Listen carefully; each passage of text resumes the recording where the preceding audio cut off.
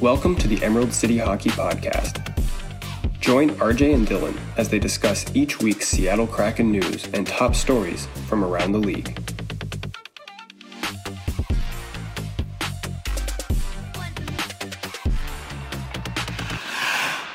All right, RJ, we are coming off of arguably the best week of Kraken hockey that we have seen so far.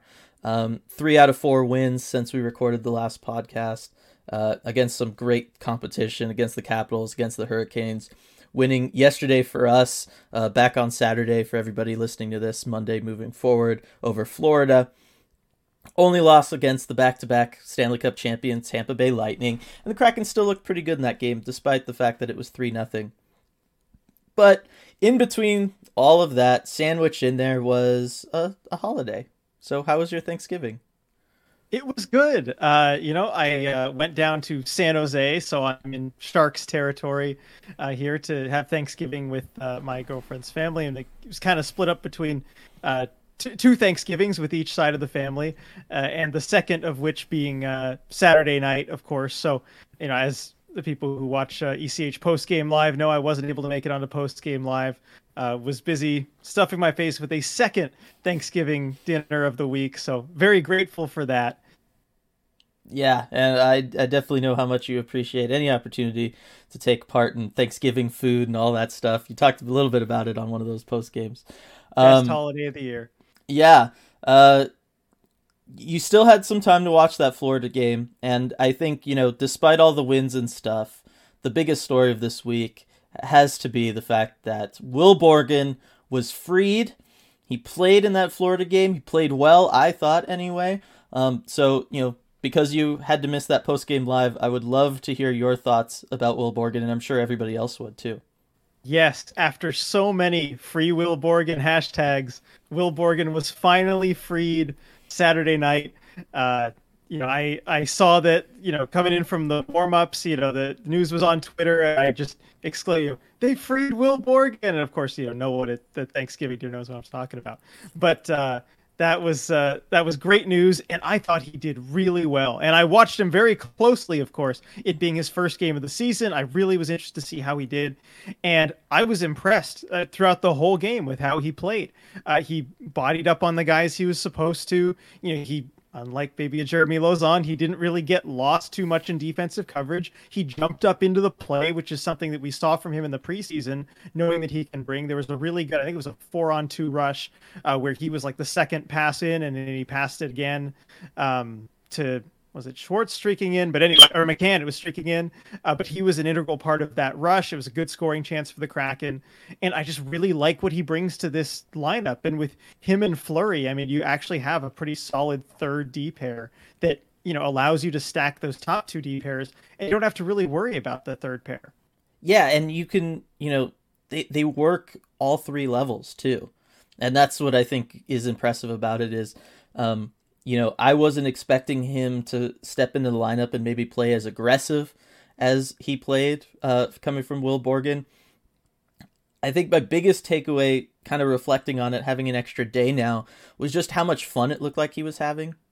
Like, you could tell he was there and he wanted to make as much stuff happen as possible to make the most out of this opportunity to kind of force the coaching staff's hand into keeping him in the lineup for longer, and to get some more regular playing time. But at the same time, it also just looked like he was having fun while doing it. Obviously gets into that scrap after he shot that puck in. I don't know, everybody seemed to be making a little too much about that. I didn't think it was that egregiously beyond the whistle when he shot that puck. No, and it's tough because it's a quick offside call, and you got to play as if you hold it in, because if you just stop and the play keeps going, that's going to be worse for you. But even after that tussle, like, you could see the smile on his face. He's just enjoying being there, playing in a game, being in the lineup. And he also led the team with 5 blocked shots. That's huge too. Shot blocking has recently become kind of part of this team's identity. We'll talk about that later, but Borgen just getting in on that a lot in the first game. Yeah, no, defensively, he was solid. I guess my biggest takeaway from him in the defensive zone, besides the shot blocking that you mentioned, which everybody is getting involved in, was just, unlike the guy he was replacing, Jeremy Lauzon, when under pressure, he made smart decisions with the puck. He wasn't trying to force things if they weren't there. He was just taking the smart outlet pass. He was willing to absorb the hit, right? There was a lot of times he hung in there, made a quick little pass with the puck, a safe pass, absorbed the hit, move forward. Like it was very fundamentally sound in that regard. And it was just someone willing to do what it takes to have the team succeed, right? He's not trying to force something. He's not trying to make something happen really quick. He's not trying to play, beyond his limits that like we've seen Lauzon try to do several times. And, generally it'll result in a turnover. We could talk about that when we talk about the Tampa Bay game. But that was really what impressed me. I didn't realize that he could be so kind of poised with the puck. And especially coming off of, sitting on the bench for 20 games, to come into the lineup, make those smart decisions time and time again, and then as well as, pinching up from time to time in smart moments. Just the way he handled everything. He just looked like a really, really smart hockey player. And I think that that's something that they've been missing at times on the back end from guys, as we've seen, obviously Lauzon we've talked about a lot, but we're still kind of in a lot of ways waiting on Vince Dunn to kind of figure things out, right? Vince Dunn has had his share of turnovers, his share of, pinching up at opportunities that really weren't so great to be doing. A lot of the odd man rushes and stuff that we've seen go against the Kraken. Yes, the goalies are heating up and taking care of that, but I think, the defense has to, settle down a little bit in some of those situations. And it seems like Will Borgen is going to be a guy that's going to be on board with that. The other guy coming back into the lineup was Hayden Fleury. Been a hot minute since Hayden Fleury had been in. Thought he played fantastic through the Tampa Bay game, and I thought he played another good game in Florida. And then, yes, him and Borgen together, that looked like a really solid pairing. I'm definitely excited to see that moving forward. But we're going to go ahead. We'll break down kind of each game here because, for one reason or another, despite the fact that, 3 of these 4 games this last week were wins, I feel like each game was pretty different. Certainly, they all kind of had a different feel to them. Huh? Yeah, and certainly the way the Kraken kind of got to the win was different. So I kind of want to go game by game here, and we can just kind of talk about all the different things that worked for the Kraken throughout this week that got them there. Starting with last Sunday, the Washington Capitals game. We recorded last week's podcast before the game. It happened later that night, 5-2 win for the Kraken. And this felt like kind of some of the wins we had seen, before from the Kraken, where, all right, you let in the first goal, you let in that Tom Wilson goal, then you kind of fight back. Things stay kind of close, like maybe a little too close, dominate the second period, get, 3 goals there, and then I don't want to say coast to a victory on the back end because they sort of didn't, but it just felt like that same style of, okay, we're gonna do some stuff, we're gonna come out slow, we're gonna finish kind of even for the first period, then we're gonna dominate the second period, and then we're just gonna kind of be in cruise control for the third period. Yeah, I mean that's been kind of the script behind some of the earlier wins that we saw, and I mean it was encouraging to see them score another one in that first period after going down 1-0, and I think it had been a few games that they'd allowed the first goal at that point, and certainly in that 6-game losing streak, you got the feeling after the first goal allowed, like, okay, is this happening again, or are we going to see the same story again? But getting one before the first period was over really helped with that and kind of put them on an even footing to go out and do their thing, which we've seen them do so many times in dominating the second period. And they were finally rewarded for it too. I mean, it was their first lead in a while when they scored that 2-1 goal to take the lead. And that just helps so much when you're not having to play from behind, when you have a lead. And we've seen the Kraken feel a lot more comfortable in those situations. Yeah, for sure. Obviously, that first period goal was a power play goal. Theme of the week was really, the power play has woken up. That hot streak continued on. You could tell Jared McCann just wanted that one too. Really excited to have him back. That was another thing that kind of happened this week for them. I know it feels like so long ago now. But yes, I mean, everything was there. Obviously, you can't keep Ovechkin off the board forever. That happens in the third period. But really, I think the biggest takeaway from that game had to be Grubauer. Yes, I mean that was Grubauer's get right game, and boy did he need one after that 6-game losing streak, and he just did not look very good in that time, and really all season up until that point. But the team leaned on him heavily in the third period, especially. I mean, he allowed a lot of shots, a lot of good chances. They did a good job keeping him to the outside, but if you have Grubauer the way that he had played earlier in the season, the Caps probably get back into that game. And Grubauer was solid throughout. I mean, he made a great save on Ovechkin on a set play right off the face-off, and that is a hard shot to get your glove on, but he did. Ovechkin was just kind of sitting there on a knee looking back at Grubauer. He couldn't believe it. And that's the kind of thing that we really hope to see from him and really have seen since. Yeah, I mean, in that third period, you allow 23 shots to the Capitals in that third period. That is really not great. It kind of continues the trend we'd seen from them through a lot of these games, unfortunately. But yes, Grubauer stayed strong through that, stayed strong through, a couple odd man rush type situations that we, had seen the goalies falter on in the past, really both of them. So, I still think it's a crime Philip Grubauer wasn't given first star for that game. I know. Hackstall would agree with you. Yeah, so I still think that was a crime, but it was really awesome to see because it felt like the first game that we got the Grubauer we thought we were going to get, where he was going to make big saves, keep the team in it, and, the offense could then, have some time to wake up a little and get going, and they did, particularly in that second period. And then continue that moving forward into the Wednesday game against Carolina. Totally different game. This was the first kind of grinded out performance we'd seen from the Kraken. First low scoring, physical, tough game just kind of we'd seen from them in general. But once again, I think the main takeaway had to be Philip Grubauer. Yep. And it looked at first like that wasn't, like that might not be the case, with the early goal allowed, but man, did he get solid after that. And, yeah, I mean, it really was one of those games that we thought we'd see a lot more of at the start of the season, where, the Kraken just have to grind out a game against a very good team, keep them to the outside, and rely on their goaltending to be the difference. Yeah, and, it was the first time that I felt like the Kraken were obviously the more physical team in a way that mattered.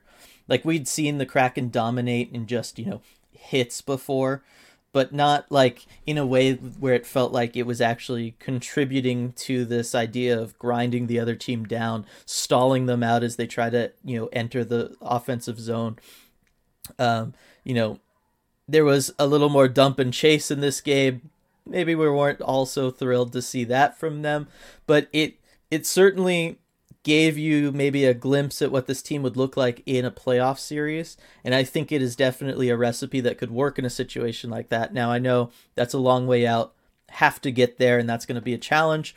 But I just felt like this was a physical effort, just top down. Alexiak started to get more physical this week. I think that's one of the top stories for this team, and I think that started in this game.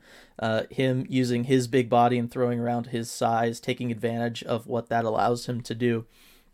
So I was happy to see the physical effort from the team. Happy to see Grubauer stay hot. It was obvious now that, like, okay, Grubauer's back. He is here. That is awesome to see. And you just know, regardless of what's going on, obviously Kraken outshot 36-22 in this game, but Grubauer's playing that way. The Kraken are going to be in it every single night, and that's something I think we haven't, had that confidence in a while.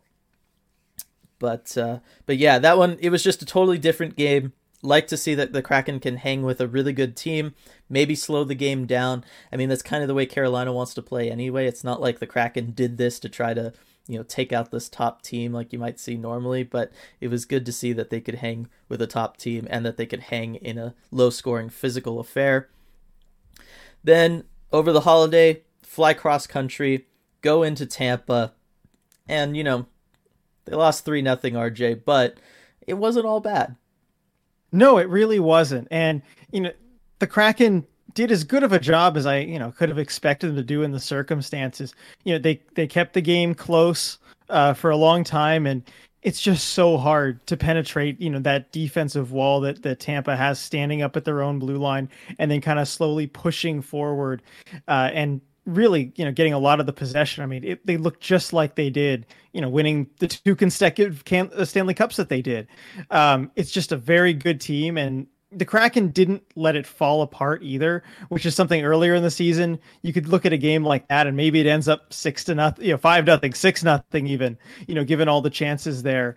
But, they hung in it and they gave themselves chances to counterattack, and yeah, they didn't go in, but it's one of those where you can't feel too bad about the performance. Yeah. I mean, this could have easily turned into like that Colorado game where it's just over, halfway through. This felt like the Kraken were in it really through the whole thing.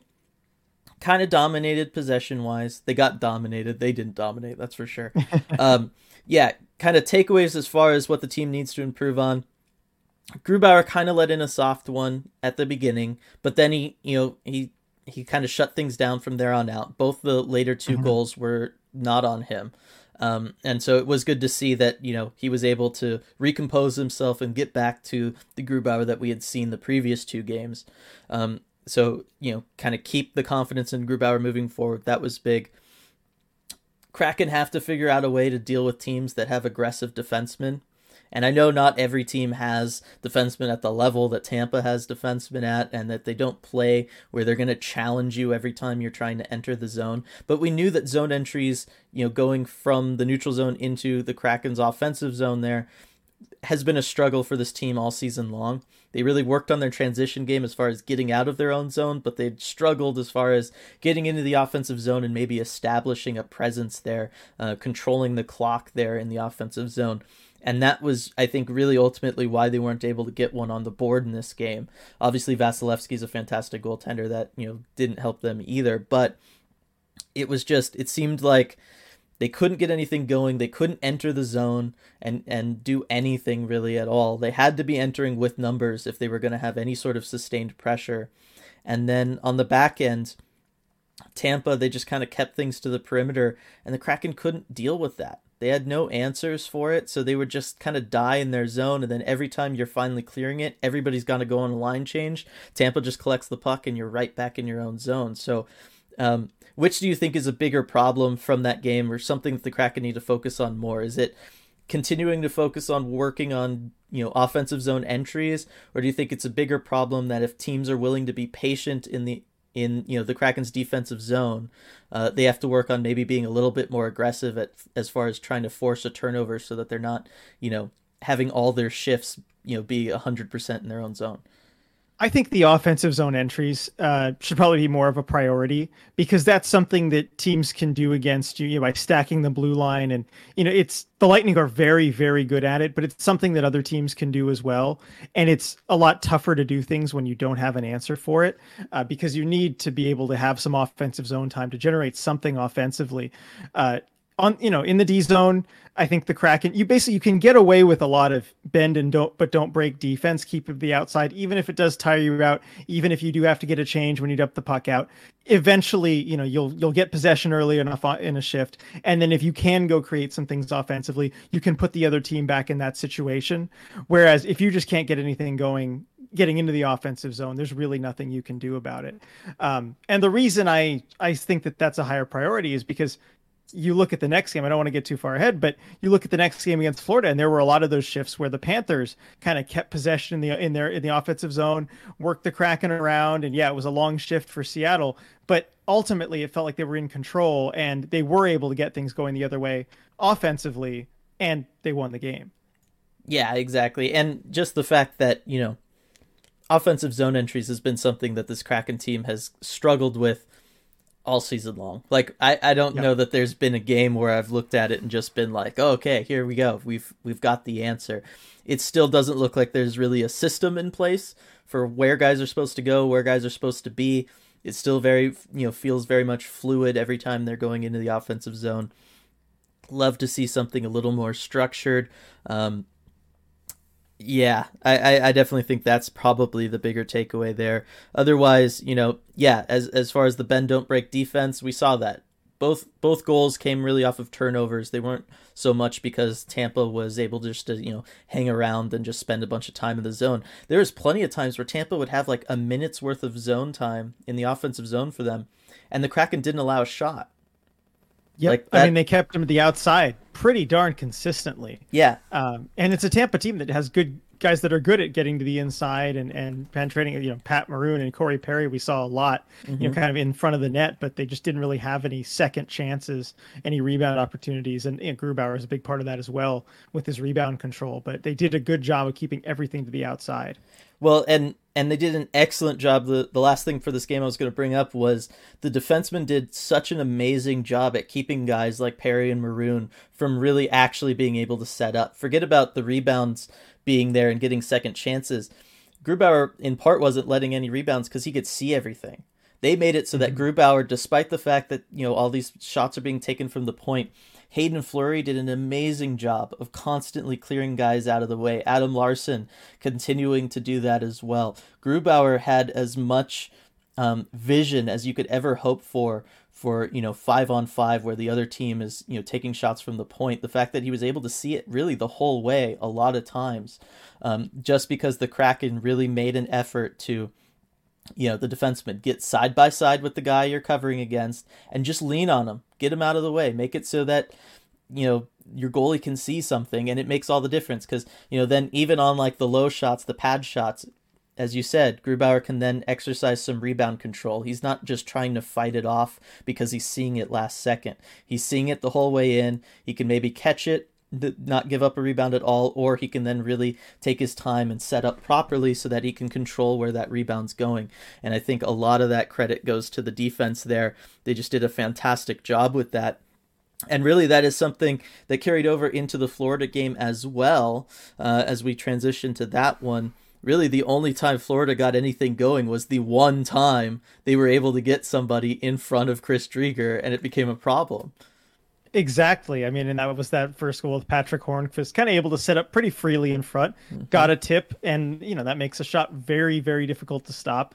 And you have that first Panthers goal. But from then on, they really weren't able to get anything consistently in front of the net. And you could kind of see with Patrick Hornqvist, someone who Dylan, as a Penguins fan in the past, is no stranger to the front of the net, and he's always trying to get to those areas. And he did it successfully early in the game, and it seemed like he was kind of stymied and frustrated trying to get there again after that happened. And you got to give a lot of credit to the Kraken's defense for that. Looking at the advanced stats from that game as I was checking in, kind of looking on Natural Stat Trick, seeing the the expected goals for percentage, the scoring chance, the Panthers were up in the 60-70% range as far as these chances went. But looking at the eye test, just watching the game, it felt like at every moment the Kraken were in control in their own D zone, despite spending a lot of time there, and with the Panthers having a lot of possession. Yeah, for sure. And I spent a little bit of time talking about Patrick Hornqvist on the post game live and talking about that goal. Yeah, because that is his bread and butter. That is why teams want him. That's why he's been able to carve out a really nice career for himself, has been, getting in front of goalies, screening them. He's so good at it, so good at those tip ins, so good at knocking in rebounds there in tight.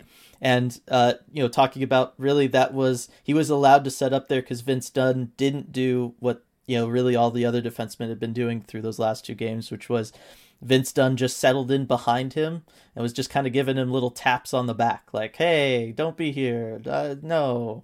And it's like, you can't do that. You gotta go side by side with him and just lean on him, force him out of the way. You don't need to do it a ton. You don't need to take a penalty for holding or interference or anything crazy, but you do have to get alongside him, because if you're gonna, you just can't position yourself behind them, because one, then you're part of the problem screening your own goalie, for one, that you don't want to do.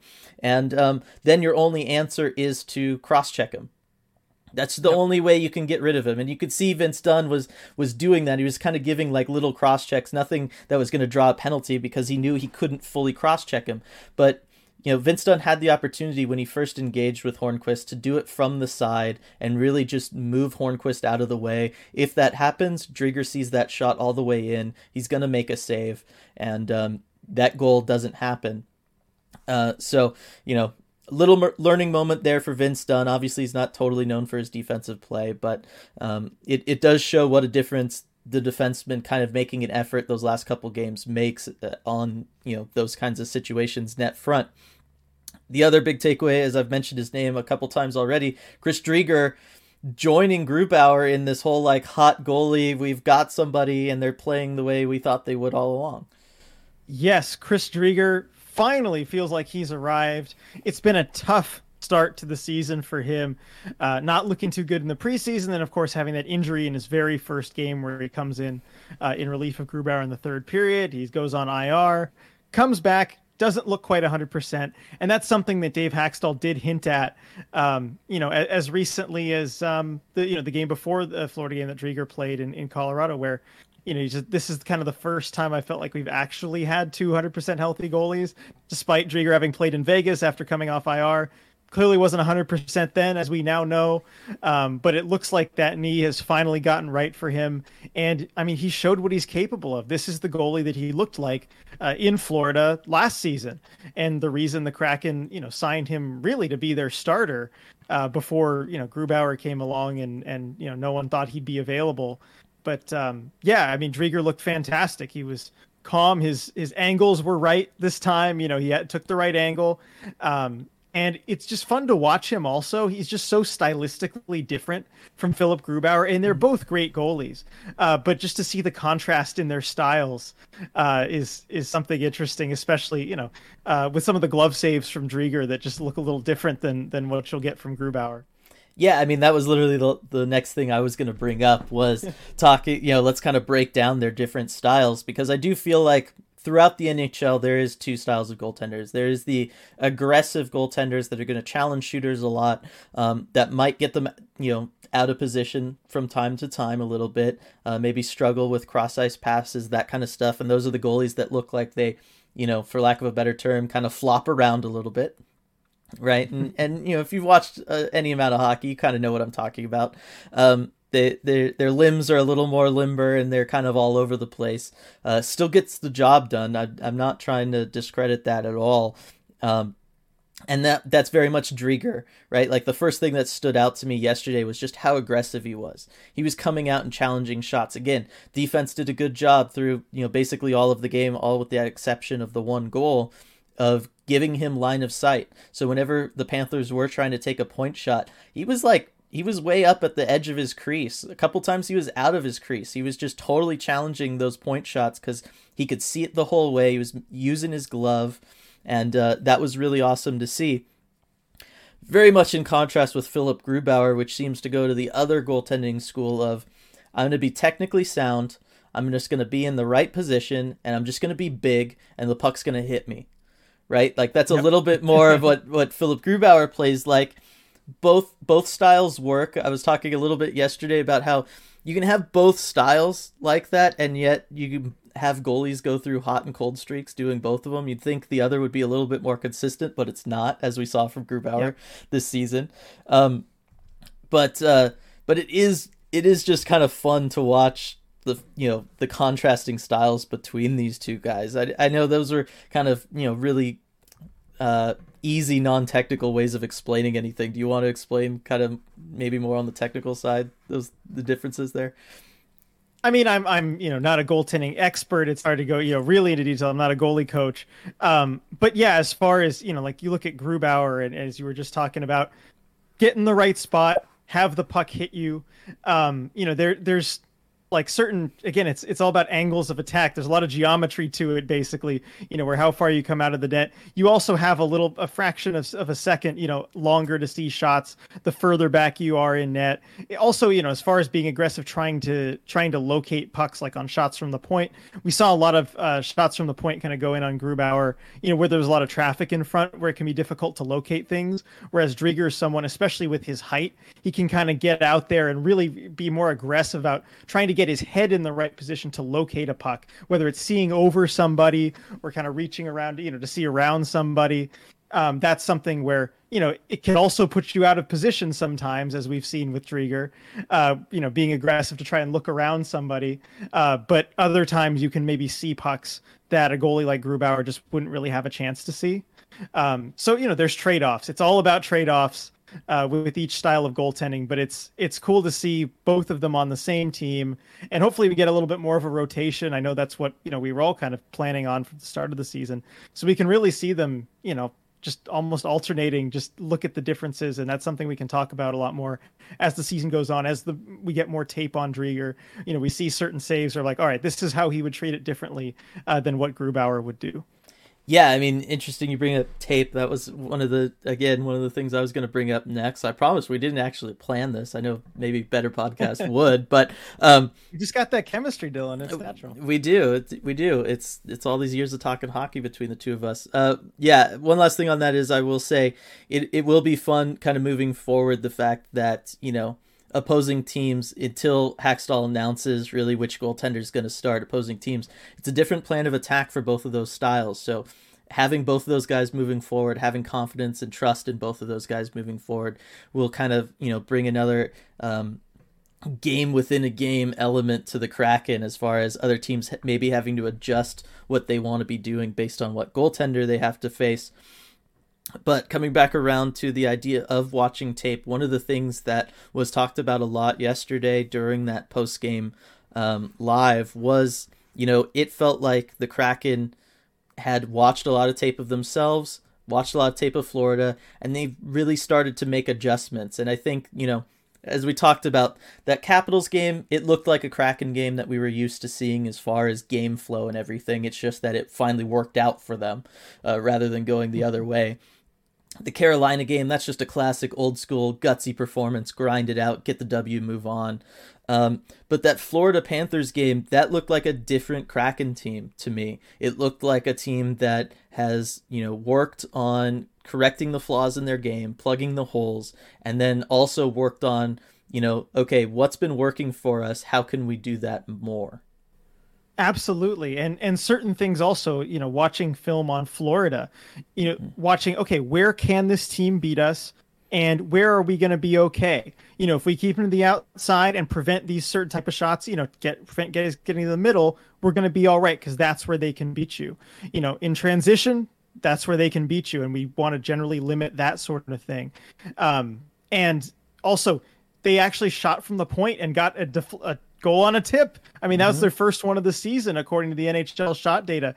Things like that where, okay, we're going to look at, here's a way we could kind of vary our attack. And it's something the Panthers gave up a lot of. I mean, they gave up a lot of room at the points, and the Kraken were using that more often. And that's a hint that they watched the film and know that's going to be there. Right. I mean, that's kind of Florida's MO. That's something you and I talked about the previous night, right? Kind of looking, after that Tampa game, we were looking ahead to the Florida game. And what was one of the things I said? Contrasting Tampa, Florida plays passive and conservative with their defensemen. They want to just kind of shelter in and kind of do that defensive shell that we all hated when the Kraken tried earlier in this season. That's how Florida does it. They let their forwards be aggressive, let them pressure guys, let them kind of drive the attack in the transition game, and our defensemen are going to hang back. And it looked like the Kraken took that to heart. They watched tape on Florida, either that or they just listened to us. That'd be cool too. But they don't know that they didn't listen to us. I was going to say, there's been quite a bit of coincidences after we bring some stuff up from time to time. Evidence is mounting, Dylan. It is. But yes, it looked like the Kraken knew what was going on there. They knew that they were going to have to take more shots from the point. We saw a lot of shots from the point. All the defensemen got involved in it too. It wasn't just like, oh, okay, Vince Dunn's going to shoot more from the point, or Hayden Fleury's going to do it. Like guys we'd already seen. Larson was taking shots. Alexiak taking shots, obviously, on that one that was tipped in. Yeah. No, trust me, we'll get to that empty net goal. So yes, it definitely looked like they understood the team they were playing against, and it felt like, again, that it's kind of been the first time they've been able to do that, where it was like they entered the game with a game plan and they could execute it, and it worked. It wasn't just like, oh, let's just try to focus on starting better, because we've been really bad at that, right? Like through that last bit of home games, really before this week, it was just like, okay, forget about like trying to game plan for the other team. We just have to like not suck. Like, Exactly. I mean, that's like first things first. It really did feel like that was kind of the priority. But it's nice when you can actually move past that and start to really watch film and game plan for a team. yeah, and then obviously Drieger making the save on Huberdeau's breakaway. Huberdeau did his move. I've Yes. seen many times. Drieger knew it was there. It still beat him 5-hole, but he knew to bring that right leg back across and keep it out. And I am so glad you brought that up because, I mean, that was the save of the game. As many saves as he made late, that was the most important save of the game. And I really think if that goes in, it's a totally different game because you have to remember the situation too. It's early. It's, less than 2 minutes into the game. The Kraken are on the power play, by the way. That was Yes. a shorthanded breakaway. Yep. I mean, that is an absolute killer if you give that one up. And also, the Kraken went right back the other way and scored to take the 1-0 lead. It is a totally different game. It's, in some ways like a 2-goal swing there. If that goes in and Drieger was up to the task and he did just kind of catch it with the leg coming back, but he looked calm the whole time.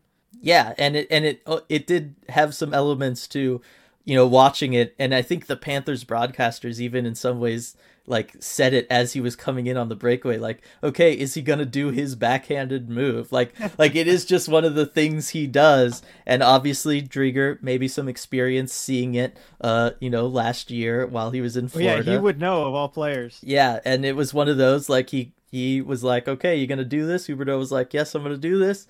Made the save. Like I said, still got it beat initially. It is a good move, right? We all know it's coming. He still is successful with it. Always one of my favorites ability. to try if I'm on a breakaway. That's for sure. Yeah, but yes, huge save. We'll say just as a weird caveat because I was watching football earlier today. We record on Sunday. Jonathan Huberdeau, front row at the Miami Dolphins game today. Just happened to see him. It was just funny. I was like, hey, wait a second. What are you doing here? Okay. Yeah. But yeah, that was a huge save. It looked like they were watching tape there. But like I said, it looks like the Kraken have, they've studied what they've been successful at. They're trying to recreate that in the offensive zone, seeing less of that triangle offense, both in the Tampa and Florida games. Really appreciated that. Working more kind of behind their net. Behind the other team's net, having somebody back there. I love having Ryan Donato back in the lineup. He is so good operating in tight around the opposing team's net.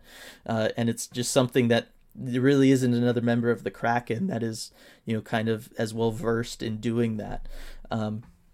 Like having him there, they, that seemed to be more of a focus for them, getting scoring chances from players, and it seemed like everybody whiffed on them, from Donskoy to Appleton to everybody who tried to do these kind of quick one-time shots from kind of in close.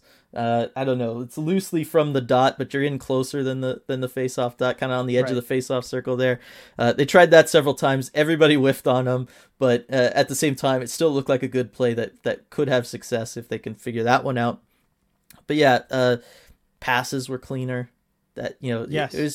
It was a week of checking boxes of all the things that scared us and made us nervous and gave the Kraken problems. It was just a week of checking all those boxes and saying, hey, we worked on that. We worked on passing. We're not throwing it into each other's skates all the time, and we worked on I guess they didn't work on zone entries quite yet, but they worked on how to play better defensively. Defensemen handing off coverages in their own zone. The defenseman. Yes, that's huge. And it's one of those underrated things that's, not always easy to see when you're watching the game.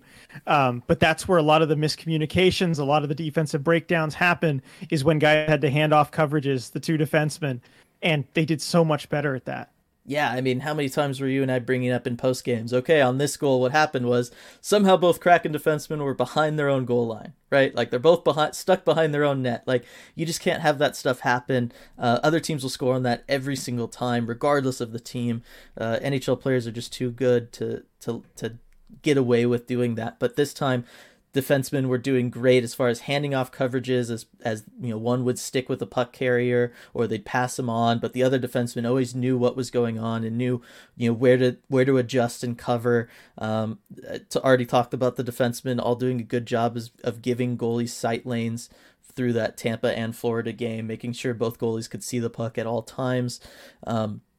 just all the little stuff was being done right by the Kraken this week, and I just hope that we continue to see that moving forward. But I think we will, and so this kind of begs the question, RJ, how much of this is just okay, the coaching staff maybe addressing things finally, or is it just players are finally settling into being members of the Kraken, settling into Seattle, and they're just getting comfortable with each other, and this is really that chemistry that we've been talking about all year needing to form.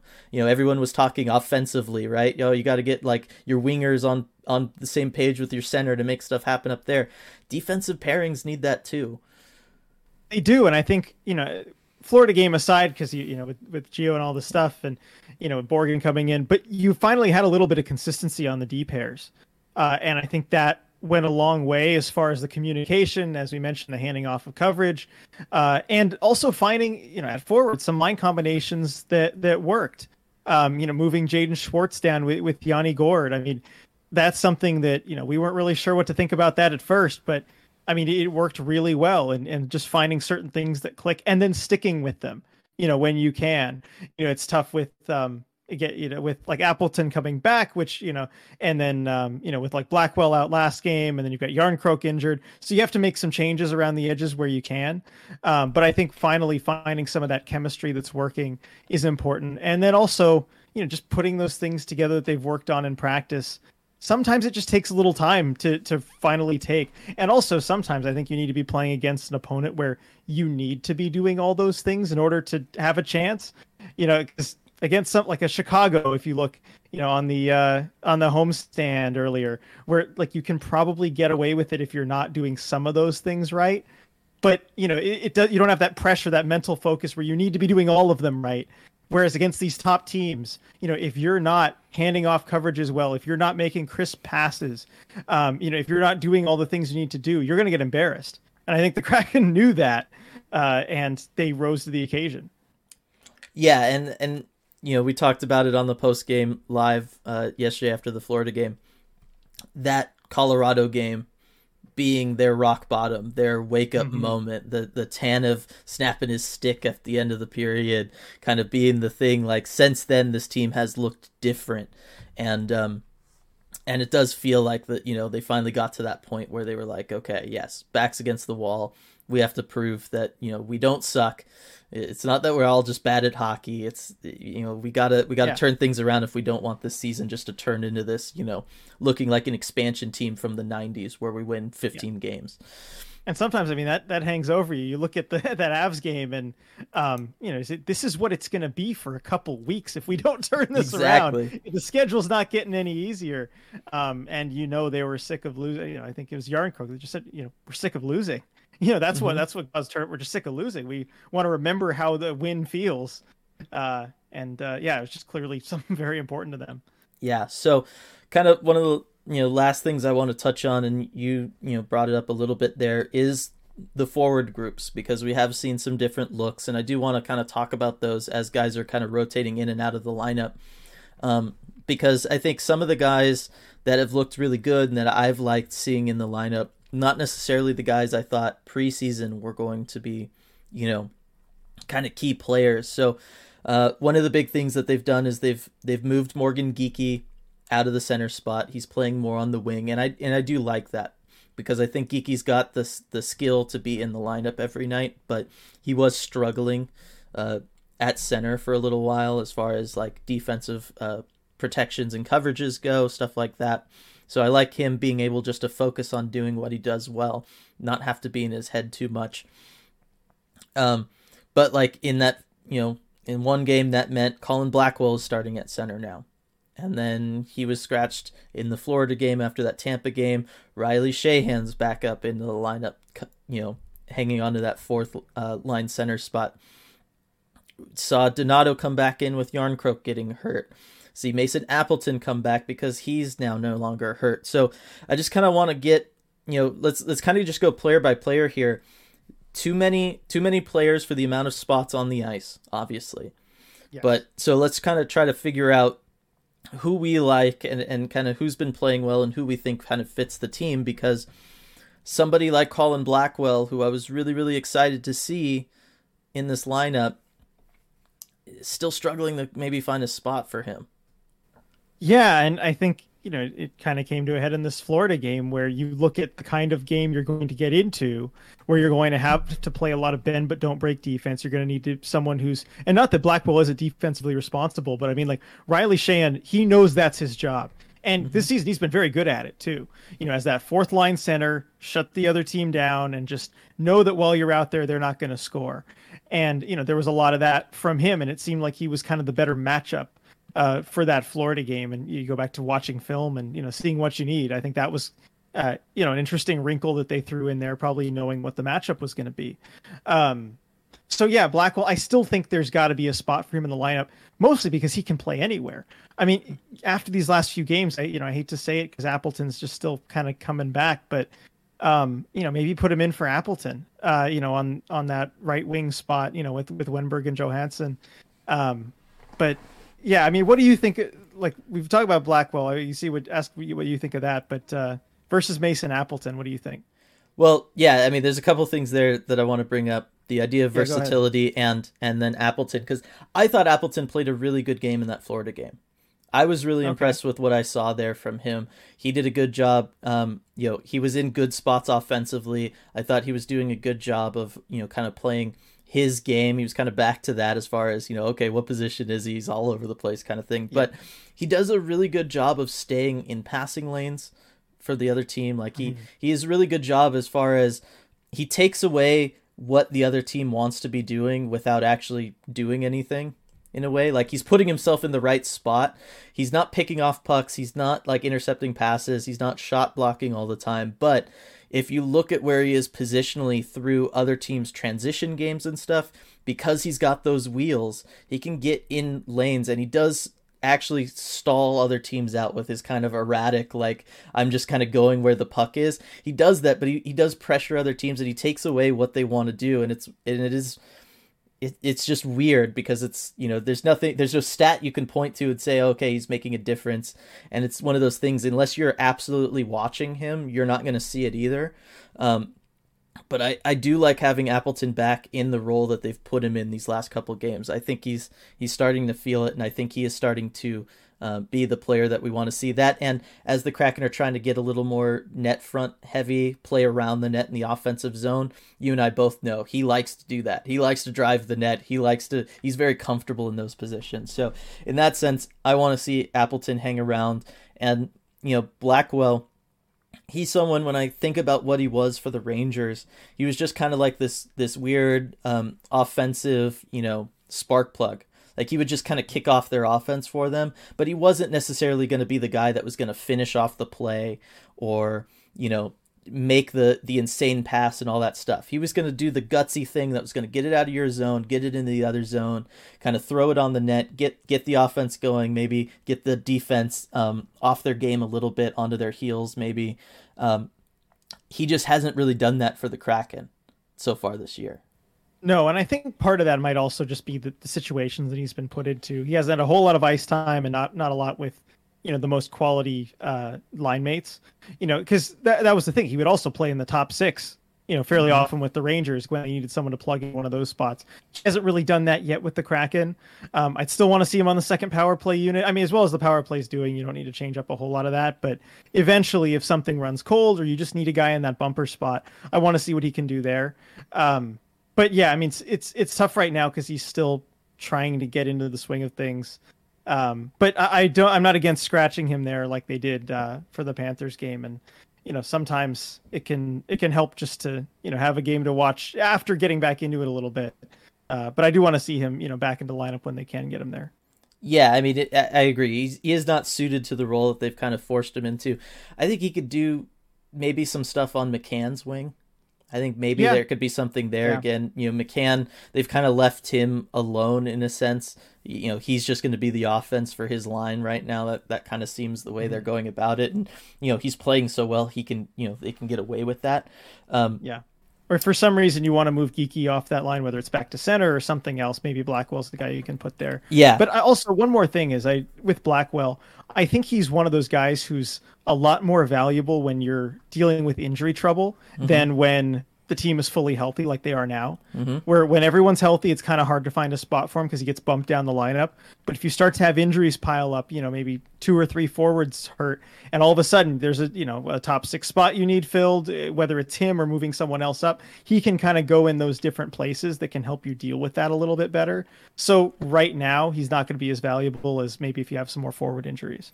Yeah, and so that kind of gets to the other point that I wanted to make with Blackwell, and I'm going to go ahead and bring Calle Jarnkrok into this because they were both 2 players we were really excited about going into this preseason, going through the whole preseason, offseason, all that stuff, because of their versatility, because of this idea that they can play top 6, bottom 6, they could play either wing, they could play center if you need them to, they could play power play, PK, they can do it all. But at the same time, it feels like both of them have struggled a lot with the Kraken. Jarnkrok's had a lot of decent games, not really showing up on the box scores after any of them though. And so I do think that it kind of begs the question with Blackwell, with Jarnkrok, given the way this team is set up, given how deep this team is, right? Having the depth that maybe other NHL teams don't have, is there really a full-time role for either of them? Or are they kind of more, as you said, fill-ins? Because right now it feels like they're kind of expendable for guys like Ryan Donato or Mason Appleton, who when they're on their games, they're really fulfilling one job and they're excelling at it. So it's one of those, do you want to have the jack of all trade, master of none, or do you want to have the one piece that you plug in to do one thing, but they're going to be like a top 5 guy at doing that? Yeah, and it can be matchup based as well, and that's something you have to take into account. And you've got these different options. With Blackwell, I'd say that's probably the case where maybe is it a rotation with a guy like Donato. For Jarnkrok, it's tough because when he's not scoring, that's kind of the spot he's in too. He's very solid defensively, but at the end of the day, you've got to be producing a little bit more offensively. And I know he had 2 points in that game before getting hurt, so that's kind of more what you'd like to see from him going forward. And, it's tough now. He's injured. He didn't even go on the road trip. So figure it, might be kind of bad. So you don't know when we'll see him next. But yeah, if the scoring doesn't materialize, he's kind of put himself in that spot too. Although just given how the coaching staff is, and he's a guy I could see them really wanting to play and leaning toward finding a spot for in the lineup, even if he's not scoring as much as he needs to be, just because he's so defensively responsible. Coaches tend to like that. So, I mean, that's kind of how I could see it playing out, maybe in favor of a guy like Ryan Donato, where coaches just seem to go against someone like that a little bit more. Yeah, and it is a shame because I do feel like the Kraken are better when Ryan Donato's out there. Like, I never thought in a thousand years I'd be saying that, but he does seem to make a visual difference when watching them, particularly on offense.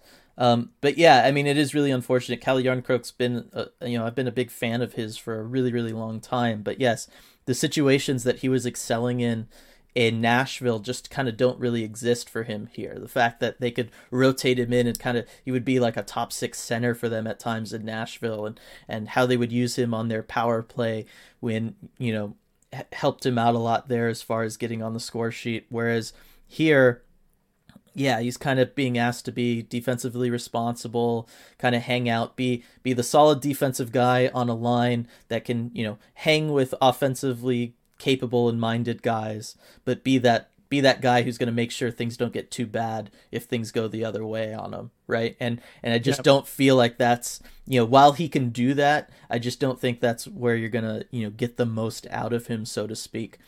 Kind of similar to what they've been doing with Donskoy, although they kind of asked Donskoy to try to create more offense, and it's just not for himself. But yeah, it is going to be something interesting, and worth monitoring as we move forward. Obviously right now with Jarnkrok out injured, it kind of answers itself, but I would like to see, maybe you try sticking Blackwell in a top 6 role where Jarnkrok was and see how things work out. But I feel like Marcus Johansson has played so well. He's bringing a lot to the table. Again, someone I had questions about. He answered all my questions and then some. I think he's got to stay a regular and operate on special teams and all that stuff. Donskoy's been playing really consistent really throughout the season. Want to see him stay in the lineup.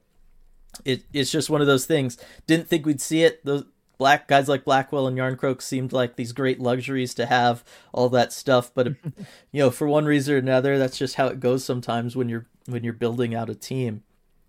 But yes, we'll see how things go. I guess we'll finish off. Obviously, Gio's been out, Captain's been out. COVID protocol. Yep. I mean, that's tough to see, but thankfully no one else has joined him. Yeah. Which is a concern usually when you have one guy go on COVID protocol. Usually there's some others that follow, but thankfully that hasn't happened to this point. Yeah, that's been really interesting to see. And then I was going to say, like, is it bad that it doesn't look like the Kraken have really missed him? You know what? I think you're right. I mean, they haven't looked a whole lot worse on defense. In some cases even just improved, some of the other guys. Yeah, I think it might even be good in a weird way that he's just getting some rest, just given kind of his age and where he's at. Obviously, that's not the way you want to get it. But, it might be good to just kind of have him out of the lineup for a few games, just have him hopefully rested, hopefully feeling okay coming back. But, if this is what it took also to maybe see a guy like Will Borgen and see what he can bring, then that can be a good thing as well. I think, it's kind of there's some silver linings to it, at least with guys stepping up. Right. And it also makes you think that maybe you can get by without him. Obviously, can't be too much in the cards long term, just given his age and everything. We all know his contract's up at the end of the year. But we had also heard rumors, of the Kraken, or at least of other teams being interested, maybe trading for him. Maybe this stretch, that doesn't look like it would totally derail things for the Kraken, like you might have thought earlier in the season. So it is something worth monitoring. It's just, I thought I'd bring it up because I did like the kind of pace that the defense was able to play with these last couple games, and maybe some of the offensive chances that guys were taking that normally wouldn't, because Gio is there to fill that role. So just something I thought I'd bring up. But otherwise, I think that's going to do it for us. Couple things to bring up. If you haven't been part of the last couple live streams and stuff, we've added several new designs to the merch store. You can get there by going to emeraldcityhockey.com. It's one of the things right up there. One of the tabs you can click on. Store tab up in the far right. Yep. If you're watching this podcast on YouTube at all, the link is in the description down below. It's kind of at the bottom, so you guys scroll down a little bit. But the link that'll take you right to the store is there. You can click on that. Go check out the new designs. Thank you to everybody who has been purchasing those. We've had a ton of sales of those these last couple days, and that's been absolutely awesome to see. And the other thing I want to bring up is, Patreon is coming. Just going to be in a couple days from now, launching December 1st. So just a reminder, that we'll definitely be doing a social media blitz when that happens. So if you follow us anywhere, you should be able to see that and be able to join if you choose to. But I did want to bring that up one last time before it gets going. But I think that's it as far as things go, right, RJ? Yep, I think that's it. It's been a good week. Yeah, really awesome week. Want to see more of these. Looking ahead to the schedule at hand, we've got Buffalo Monday night. That's a 4:00 start. Detroit on Wednesday. That's a 4:30 start. Kind of a little fun there. And then Edmonton back at home on Friday. That's going to be a good game to see. Obviously, did well against McDavid. Not so much against Draisaitl last time, and that came back to bite us pretty hard. But it should be a good. The Kraken are a different team now. I was going to say a different team now, and I'm interested to see how they match up. Yep, it should be a good test for them. So definitely excited to see that. But don't want to sleep on Buffalo or Detroit. They have been surprising a lot of teams this year. So got to get through those games first. Should be good. Thanks everybody for joining us once again, and we will see you all next time.